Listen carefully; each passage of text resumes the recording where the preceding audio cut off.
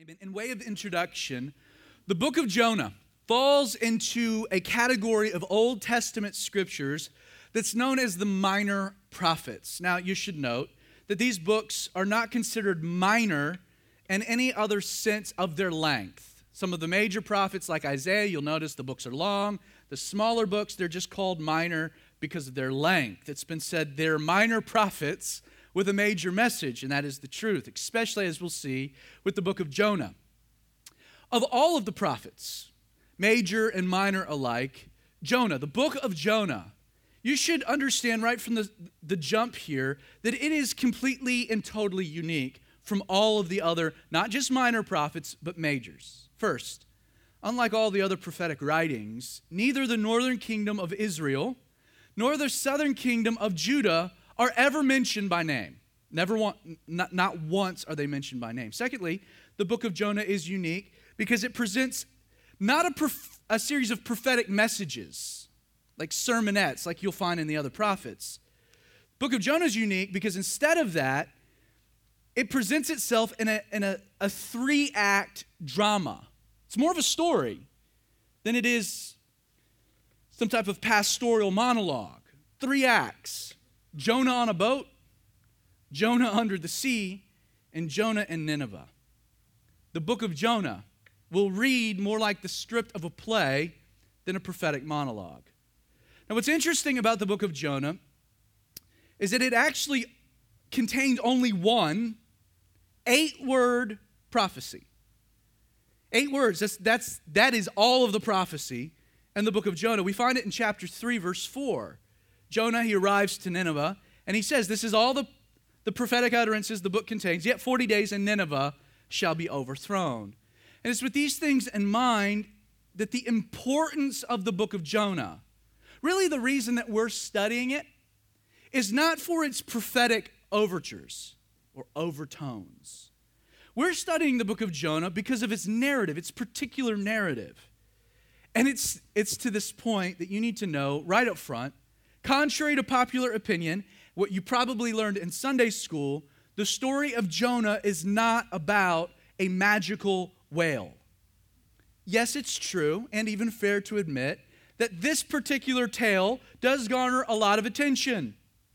Yes, there's a scene whereby Jonah is thrown overboard, is swallowed by a great fish, only to then 3 days and 3 nights later find himself being vomited back alive onto dry land. It's a trippy story. I say Jonah, you say whale, but the story is way more than just this. Consider that while the great fish is mentioned 4 times in 4 chapters, and the city of Nineveh is mentioned 9 times, Jonah is mentioned 18 times, while God, in just 4 chapters, is referred to 38 times. As we work our way through this book, keep in mind the story is not about a fish, nor is it really about Nineveh. Instead, by the pure emphasis of the participating characters, this book is a story about a gracious God and the way that he handles Jonah. And there's one more thought before we dive into the text. Though there have been some who have tried to soften the supernatural elements of this story by claiming that the book of Jonah should be viewed, it should be read more as either being mythological or allegorical, the truth is that the book of Jonah can only really be read literally. Now, I understand.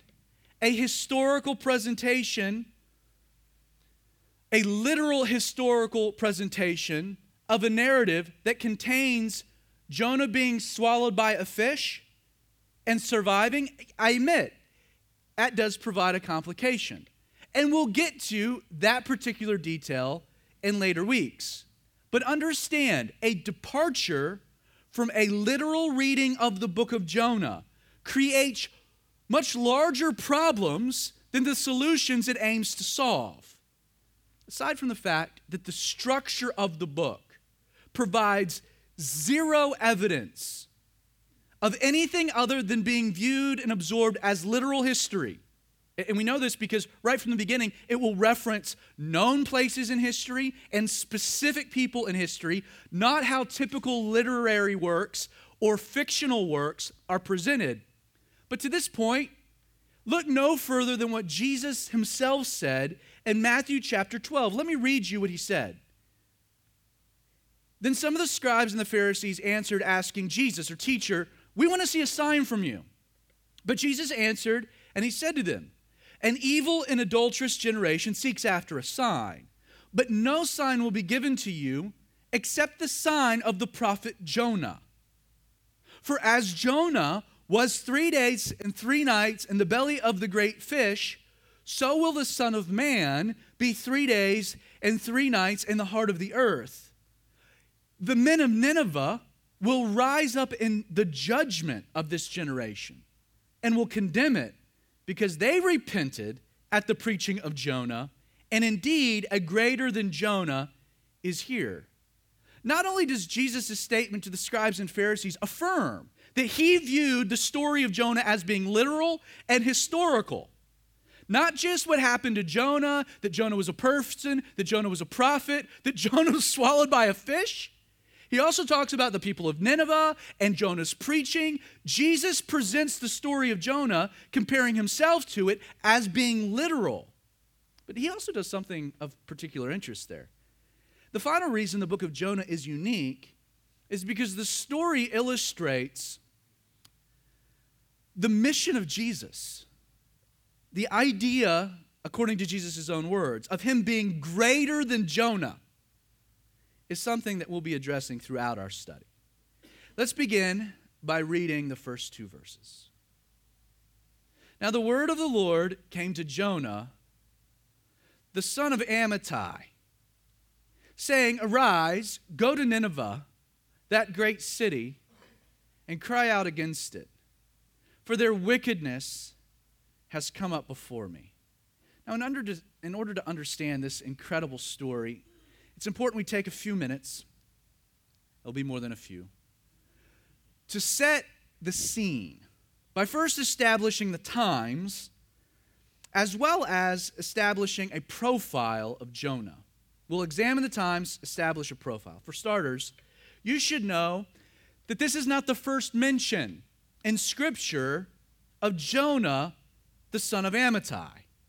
In 2 Kings chapter 14, verses 23 through 27, we read, in the 15th year of Amaziah, the son of Joash, king of Judah, Jeroboam, the son of Joash, king of Israel, became king in Samaria and reigned 41 years. I'm not going to run through all this Old Testament history stuff. There's 2 kingdoms, the northern kingdom of Israel, the southern kingdom of Judah. We're in a divided kingdom.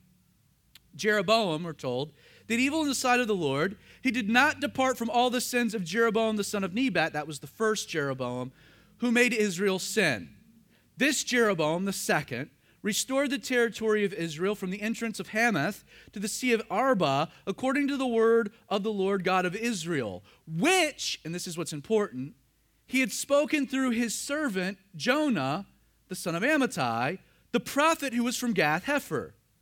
For the Lord saw the affliction of Israel was very bitter, and whether bond or free, there was no helper in Israel. And the Lord did not say that he would not blot out the name of Israel from under heaven, but he saved them by the hand of Jeroboam, the son of Joash. We find ourselves during the early half of the 8th century BC.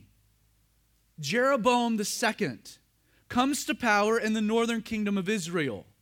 What's noteworthy about his 41-year reign is that while Israel enjoyed political stability, economic growth, material prosperity, territorial expansion, which was kind of unique because they were terrible people, no, all of these things happened. We're told here in 2 Kings, not because of the people's goodness. It was not because of their merit.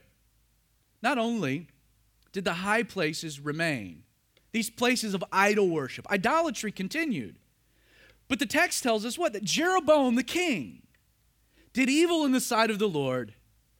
Ironically, while the Lord saw that the affliction of Israel was bitter, that there was no helper for Israel, God chooses to use this wicked king Jeroboam anyway.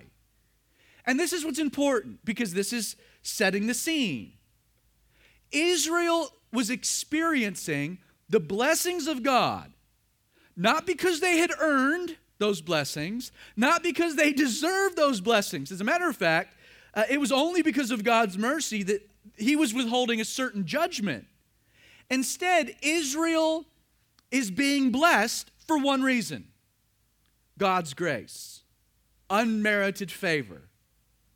You see, during these years, there was an active presence of God at work in the northern kingdom. It was a unique time. God's grace was seeking to draw a wayward people back to himself.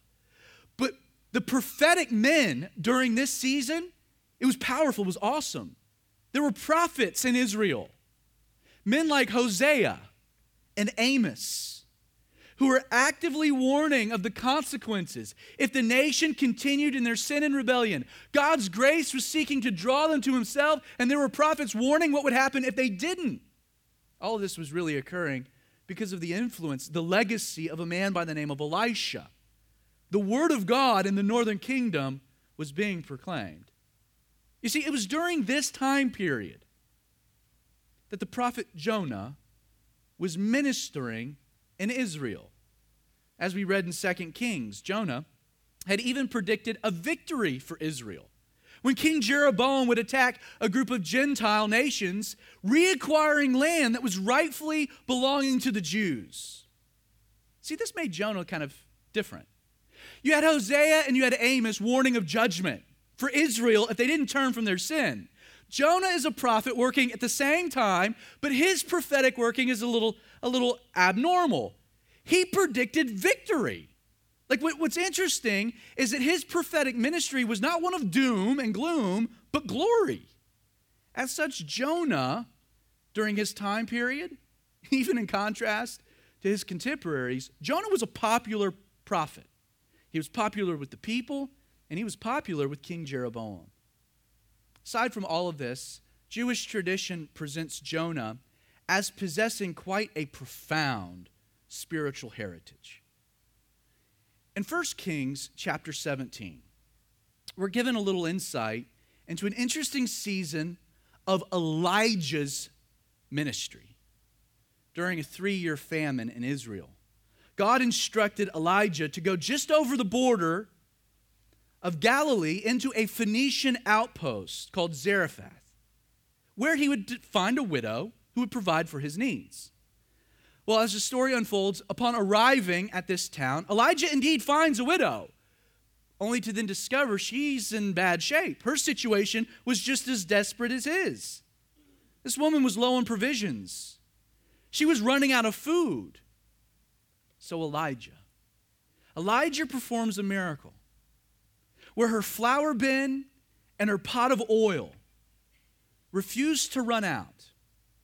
Not only would these provisions be enough so that Elijah would be fed, but the widow and her son would also survive the famine. Sadly, though, as the story plays itself out, in the process of time, the widow's young son ends up growing ill and he dies. And yet, in one of the most amazing miracles in all of the Old Testament, we're told that Elijah comes to the boy. He does something weird. He stretches himself out onto the child 3 times and cries out to God.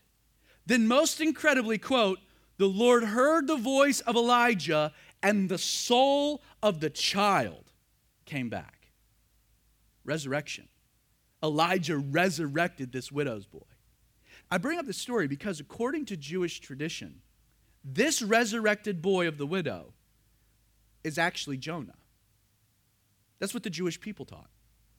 Legend states that once the famine was over, this woman and her son, they move out of their Phoenician town, they settle in Gath Hepher, where Jonah ends up being dedicated by his mom to serve the Lord. Over time, because of the connections to Elijah and then his protege, Elisha, Jonah not only is dedicated to serve the God of Israel, but would receive a prophetic appointment by Elisha himself. It is true, if this is true, that Jonah was the resurrected boy of a widow living in Zarephath, the implications are radical. First, this means that Jonah was acquainted with resurrection. Like Jonah knew firsthand that the God of Israel had the power to raise even the dead to life. And that idea will become all the more important as we look at Jonah in the belly of a well. Maybe he didn't experience resurrection just once, maybe twice. Secondly, it would also mean that Jonah knew from personal experience how awesome the grace of God was. Think about it. Jonah, as a boy, under the circumstances, he watches how the famine completely depletes their resources. Not only has he lost his father at some point, he's now seeing a desperation of his mother. They're running out of resources. That look on his mom's face when she used up the last of the flour and oil to make bread, knowing there was nothing else coming. Desperation. But Jonah had also witnessed a miracle, right? Jonah witnessed that in the moment of their greatest need, God provided for them. How? By sending the greatest prophet in Israel, Elijah, specifically to his home, the home of a widow. He watched as the flour and the oil miraculously failed to run out. I'm sure little Jonah was like, I'm going to test this. Would take the flour. And it wouldn't run out. Amazing. You see, Jonah understood that God's grace had saved them. They had done nothing to earn it, nothing to deserve it, nothing to merit it or warrant it. It was God's grace that saved them. And in the process, it was God's grace that had afforded them life when their outlook had been death.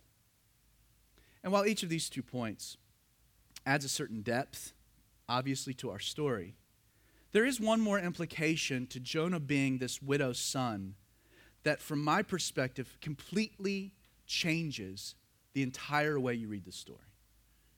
Consider in Luke chapter 4, in response to Jesus' rejection by his hometown of Nazareth, Jesus does something fascinating. In Luke 4, Jesus ends up heralding 2 people to these rejecting Nazarenes. He heralds the widow that we just read about, as well as Naaman the Syrian, as being examples of, check this out, Gentiles who had come to faith in the God of Israel. David Guzik writes that Jesus' audience wanted special favors because he was in his hometown.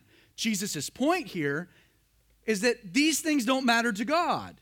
Using God's work among the Gentiles in the day of Elijah and Elisha as examples. Now let that, for just a minute, settle in. Because what that means, could it be that Jonah was not a Jew by birth, but was instead a Gentile boy who had been grafted into the family of God by grace through faith? Now, before you get real skeptical with me, Jewish tradition even confirms that Jonah was a Gentile.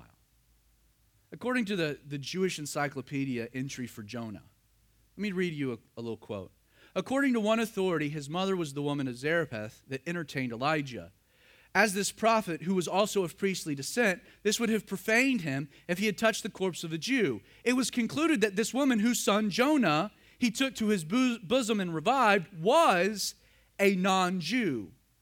This entire perspective is reiterated in the 4th volume of Louis Ginzberg's famous book, The Legends of the Jews, which I'm sure you all have on your shelf. Now, not to descend too far down the rabbit hole, but Jonah being a Gentile, like why care? Like, why does that matter? See, Jonah being a Gentile makes sense as it pertains to the overarching idea of God sending someone to Nineveh. Think about it. According to Deuteronomy 4, the purpose for Israel was to be an example, a light, a beacon unto the world. Never once does God ever commission missionary activity whereby he sends out Jews into foreign lands in the Old Testament, in the Old Covenant. As one author put it, Israel's proselytism was to be nonverbal. Israel was not so much to preach as it was to obey and teach. This is what made the Great Commission of Jesus so radical. Instead of the nations coming to Jerusalem to encounter God at the temple, what happens? We find a reversal.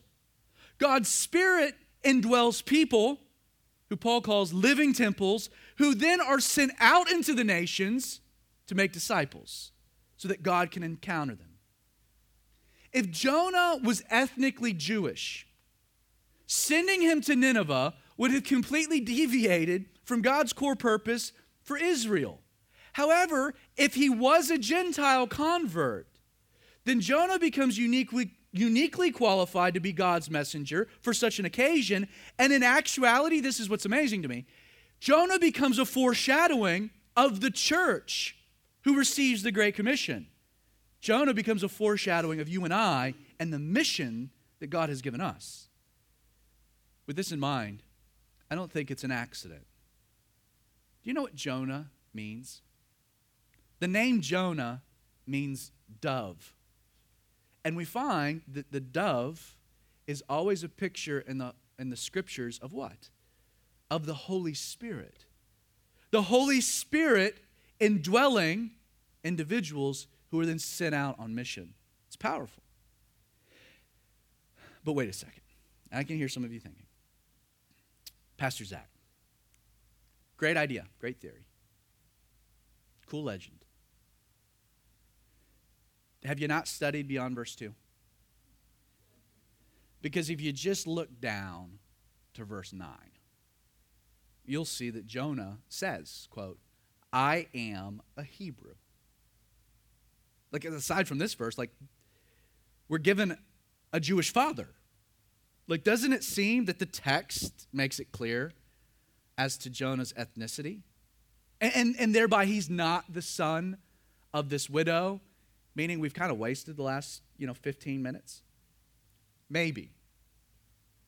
As it pertains to Jonah's statement in verse 9, I don't believe that statement is definitive either way. From Jonah's perspective, he is a Hebrew by choice, not by birth. He had moved from Phoenicia to the land of Israel at a young age, was circumcised according to Jewish law.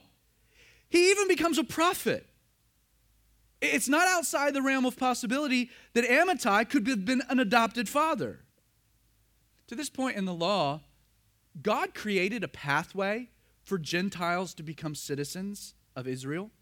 In Exodus 12, verse 48, we're told that when a stranger dwells with you and wants to keep the Passover, let all his males be circumcised, and then let him come near and keep it, and then this is what's important, he shall be as a native of the land. Why is this all significant? Jonah being a Gentile. Though both his identity as either a Jew or a Gentile convert would be, like, they both would equally contribute to a sense of moral superiority over the pagan Ninevites. This is what the prospects of Jonah being a Gentile, this is what makes it so interesting to me. It would mean that Jonah had been a Gentile recipient of the grace of God. And yet now he's resisting that same grace being demonstrated to other Gentiles. That's astounding.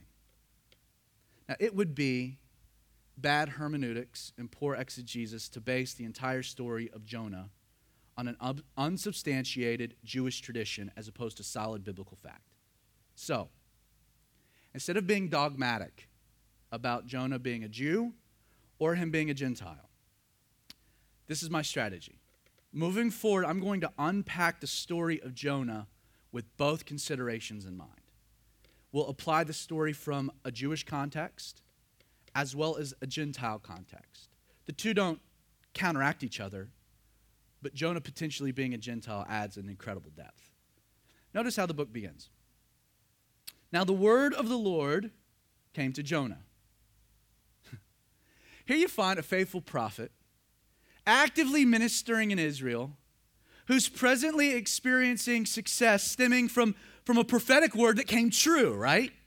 Like Jonah finds himself in a fantastic place. We don't know how old he is, how long he's been ministering, but ministry is yielding fruit. When out of the blue, what happens? Another word of the Lord came to him. Now we have no idea how this word comes to Jonah. Could have been a vision. Could have heard God speak. Could have been a dream.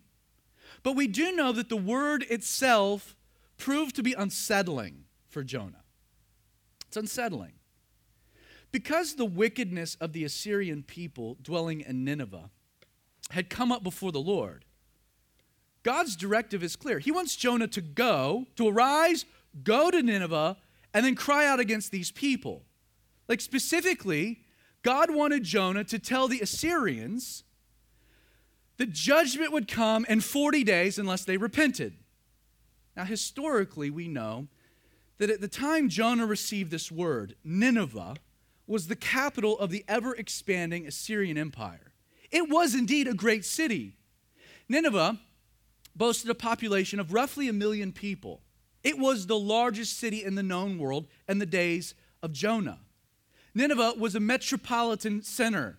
It was the seat of power. It boasted of affluence and prestige.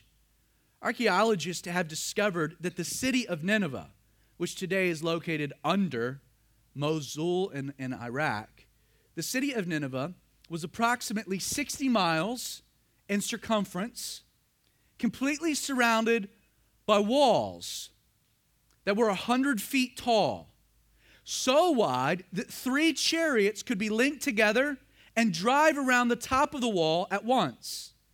Aside from this, there were 1,200 200-foot-high watchtowers, making the city of Nineveh largely impregnable. Scholar J. Allen Blair writes of Nineveh, quote, "In its splendor, it was probably more significant, more magnificent than Babylon. But in its sinfulness, it was possibly even more wicked than Sodom." We're told in the intro to this story that God is sending Jonah to Nineveh. Why? Well, the text tells us, for their wickedness had come up before him. Literally, the idea of coming up is that their wickedness had reached its highest peak, its highest pitch. Historically, the Assyrians were a people known for vice and brutality. Once again, writing to this point, Blair says that the name Nineveh stood for every possible kind of cold-blooded barbarity. As it pertains to this barbaric and brutal nature of the Assyrians, let me read you what one author wrote about them. After conquering a village, they'd hold a man down to the ground. They'd reach into his mouth, rip his tongue out by the roots. The Assyrians were known to cut lips or ears off of a man's face. They would set fire to his wife and children before his eyes.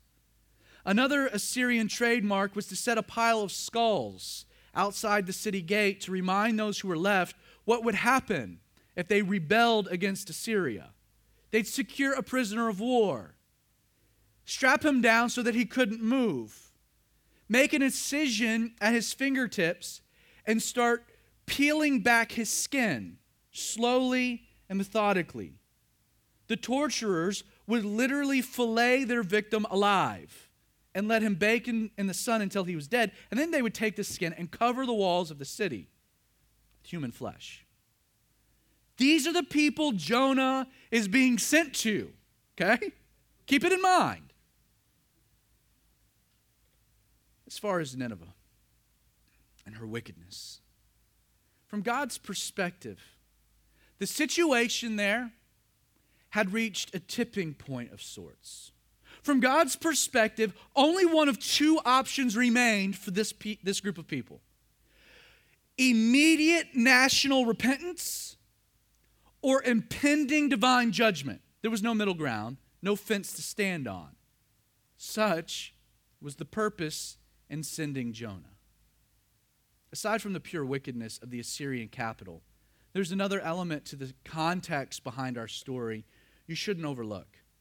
Since the early formations of the northern kingdom of Israel, the principal threat had always been Syria to the north. And yet by the time of Jonah, Jeroboam II, the Syrian Empire had completely decimated the Syrians. Now, it was this development that had enabled Israel to experience, under Jeroboam's reign, prosperity. But sadly, several northern cities in the kingdom end up experiencing the direct brutality of Assyrian incursions. Once again, in 2 Kings 14, we're told that Jonah grew up where? In a town known as Gath-Hepher. Gath-Hepher was a Galilean village about 5 miles north of Nazareth. Places it in the northern part of the country.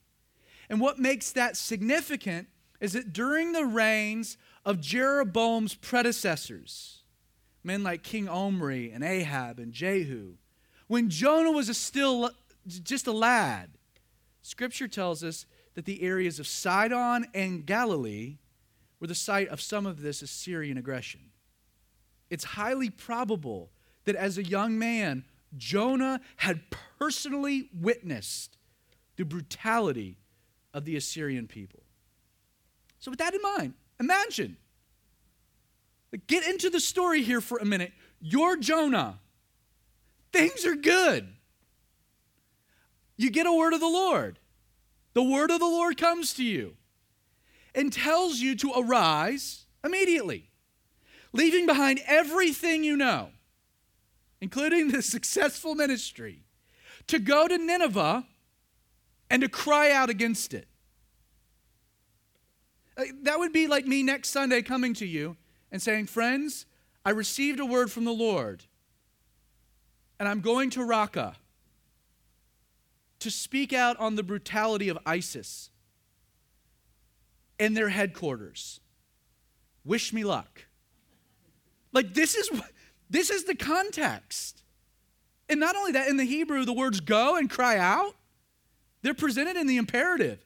This means that God wasn't making a suggestion to Jonah. God was issuing to Jonah a direct command. It's a military term.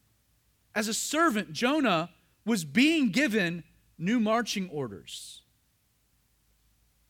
And yet, if you're Jonah, there's no doubt that you're aware that this new mission really would only yield one of two results, right?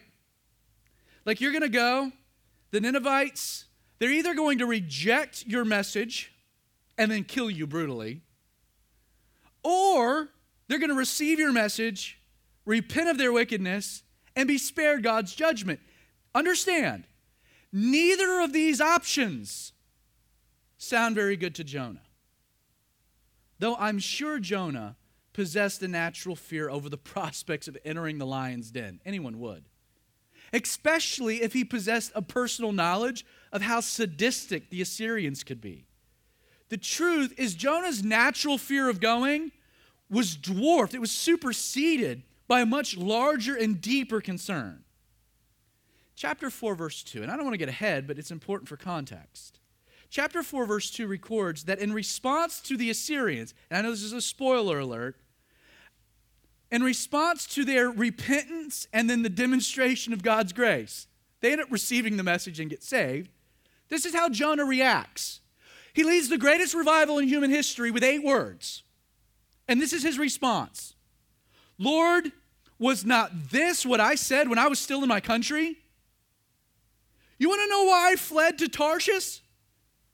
I knew that you were a gracious and merciful God, slow to anger and abundant in loving kindness, one who relents from doing harm. You see, as Jonah here, verses 1 and 2, is mulling over the command, Jonah's chief concern, it's not mission failure. His concern is mission success. He's like, I know God, and he's liable to save these guys. And frankly, that just don't sound very good to me. Jonah knew God. Jonah had a relationship with the Lord.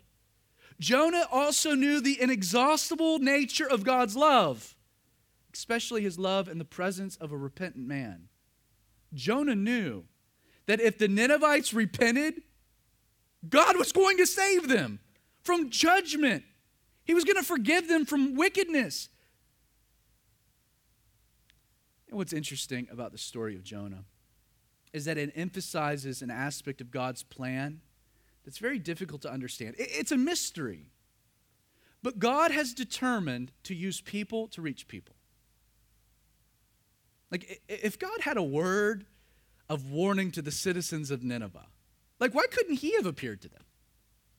In the sky, I'm God, repent or I'm going to kill you all. Or send an angel, like he had done with Sodom. Why call and send Jonah? There's got to be other options, right? Once again, we return to what the story's all about. God chooses Jonah for one reason. He wanted to accomplish something in Jonah. He could have sent anyone to the Assyrians. He would get his message through one way or the other. They'd have a choice. So again, the story's not about Nineveh, but it's about Jonah. The whole story is about God and Jonah. You see, whether Jonah was presently a Jew experiencing the blessings of God because of grace, or he's a Gentile grafted into the family of God through grace, it's my belief the purpose behind the command to take this word to Nineveh was that God desired to deepen Jonah's understanding of the power of grace. That is the whole point of the story. Jonah needs to learn some things about grace he doesn't understand. Now, next Sunday, we'll look at Jonah's response. And to set your heart at ease, we're not going to go 2 verses at a time, but we're setting some context. But in closing, I do want to explain how this reality that God wanted to demonstrate grace to the Ninevites, how that proved to challenge Jonah, right? The end of verse 2, Jonah, he is in limbo. He's got a decision to make, right? Accept or reject the mission. But before that, the very command does something into the heart of Jonah. It challenges him. It's important to note, the very fact God was willing to demonstrate grace to Nineveh, it challenged within Jonah 2 things: his moral framework as well as his hatred of the Assyrians. Now, if we operate under the premise that Jonah was a Jew, that he was Jewish, we understand then that the entire basis for his relationship with God was based on 2 religious foundations, right? His obedience to the law and his Jewish ethnicity. And it was directly on account of these 2 religious beliefs that Jonah was 2 things. There's no way around the reality that Jonah was a racial and spiritual bigot. The truth is that this belief that being a Hebrew automatically made you a member of God's people fostered in Jonah, among the other Jews, a sense of ethnic superiority. Sadly, the Jews had mistaken their unique privilege as being evidence of a heightened standing. You see, the command for Jonah to go to Nineveh was designed to challenge his racial prejudice. He hated the Assyrians because they were Assyrians. Demonstrating grace, the prospects of demonstrating grace to the Assyrians, you see, this is God's way of making it clear to Jonah that he's not better because of his ethnicity, that God loves all people equally. The very fact God would send his prophet to Nineveh communicated this. But Jonah was also a spiritual bigot. Jonah had come to view his obedience to the law as being the mechanism for his right standing before God. As such, it was this view that created a moral structure whereby Jonah, he doesn't just hate the Assyrians on on ethnic reasons. He hates them because he feels morally superior to them. That there was a difference between their sin and his. Once again, Jonah's understanding that God was likely to save the city of Nineveh, well, that challenged something, didn't it? It challenged his religious prejudice. You see, demonstrating grace to the Assyrians was God's way of making it clear to Jonah that since his grace was the only way any man could be saved, Jonah had no right to see himself as better than any man, even the Assyrians. I pray you know this. I need to say it. All racism is an affront to God's grace and have zero place in the body of Christ. No man has any right to claim he's superior to another, either on the basis of his ethnicity or his religious moralism. And note, I'm not saying this because it's socially relevant or because the mainstream media is mandating that pastors should say this from their pulpits. Honestly, I'm offended that they would dictate that to me. It's not their job. And current events have never demanded what I teach from the pulpit. It's the truth. This morning, I'm speaking to the issue for one reason. Not because of current events and what's happening. I'm teaching on this because of the providence of God. The fact that God has led us to a text whereby He's wanting to communicate this truth, His truth. We're looking at Jonah on this Sunday by total accident. 4 months ago, I knew we would teach through Jonah. I didn't know when I'd finish Genesis. I wanted 1 week in between, and here we are. God has determined this is what we're dealing with. I'm not doing it because of pressure. I'm doing it because I represent God, and I present His word. But friend, Jonah missed what so many do. If all mankind, including every tribe and tongue, has been created by God, specifically in His image and likeness, then no one ethnic group has any authority or right to stand superior to another, including the white supremacist. Racism is a cancer that the Bible diametrically opposes, and it's a concept that has no place in any church, yet alone Calvary 3:16. A place whereby all of our differences should be superseded by the one strand that binds us all together. See, we have a commonality that transcends our differences, and it's the fact that we've been saved for one reason, because God so loved the world that He sent His only begotten Son, that whosoever believes in Him should not perish, but have everlasting life. It is grace. Grace is the strand that gives us a commonality that transcends age, race. It doesn't matter. The very command God gave for Jonah to go to Nineveh left him with a choice. He could accept the reality that favor with God was not determined by ethnicity or obedience, but through repentance leading to grace. He could have repented of his racial, religious prejudices. That was an option. He could have done that. Or he could resist God's grace and its implications and run. These are his options. And yet, if Jonah was a Gentile, the very prospect of God demonstrating grace to Nineveh serves to challenge something entirely different. Once again, in Jonah's own words, he says he doesn't want to go to Nineveh because he knew that the Lord was gracious and merciful, slow to anger, abundant in loving kindness, one who relents from doing harm. Consider, how did Jonah know that it was in line with God's character to save these wicked Gentile Assyrians instead of judging them? The answer? Jonah knew firsthand because he had been a wicked Gentile saved by the grace of God. Jonah knew from personal experience how incredibly gracious and loving the God of Israel was. Though Jonah had done nothing to earn it, through Elijah, God's grace had changed the trajectory of his life. Sadly, this presents Jonah as an example of a man who, while receiving God's grace, is unable to demonstrate that grace to others. And man, is that not a message for the church? What's happening? God's grace is directly challenging Jonah's hatred He doesn't not want to go if he's a Gentile because of moralism. He's a Gentile, he knows it. Or ethnicity, he's a Gentile. Those two things are removed. He doesn't want to go for one reason. He just hates them. He hates them.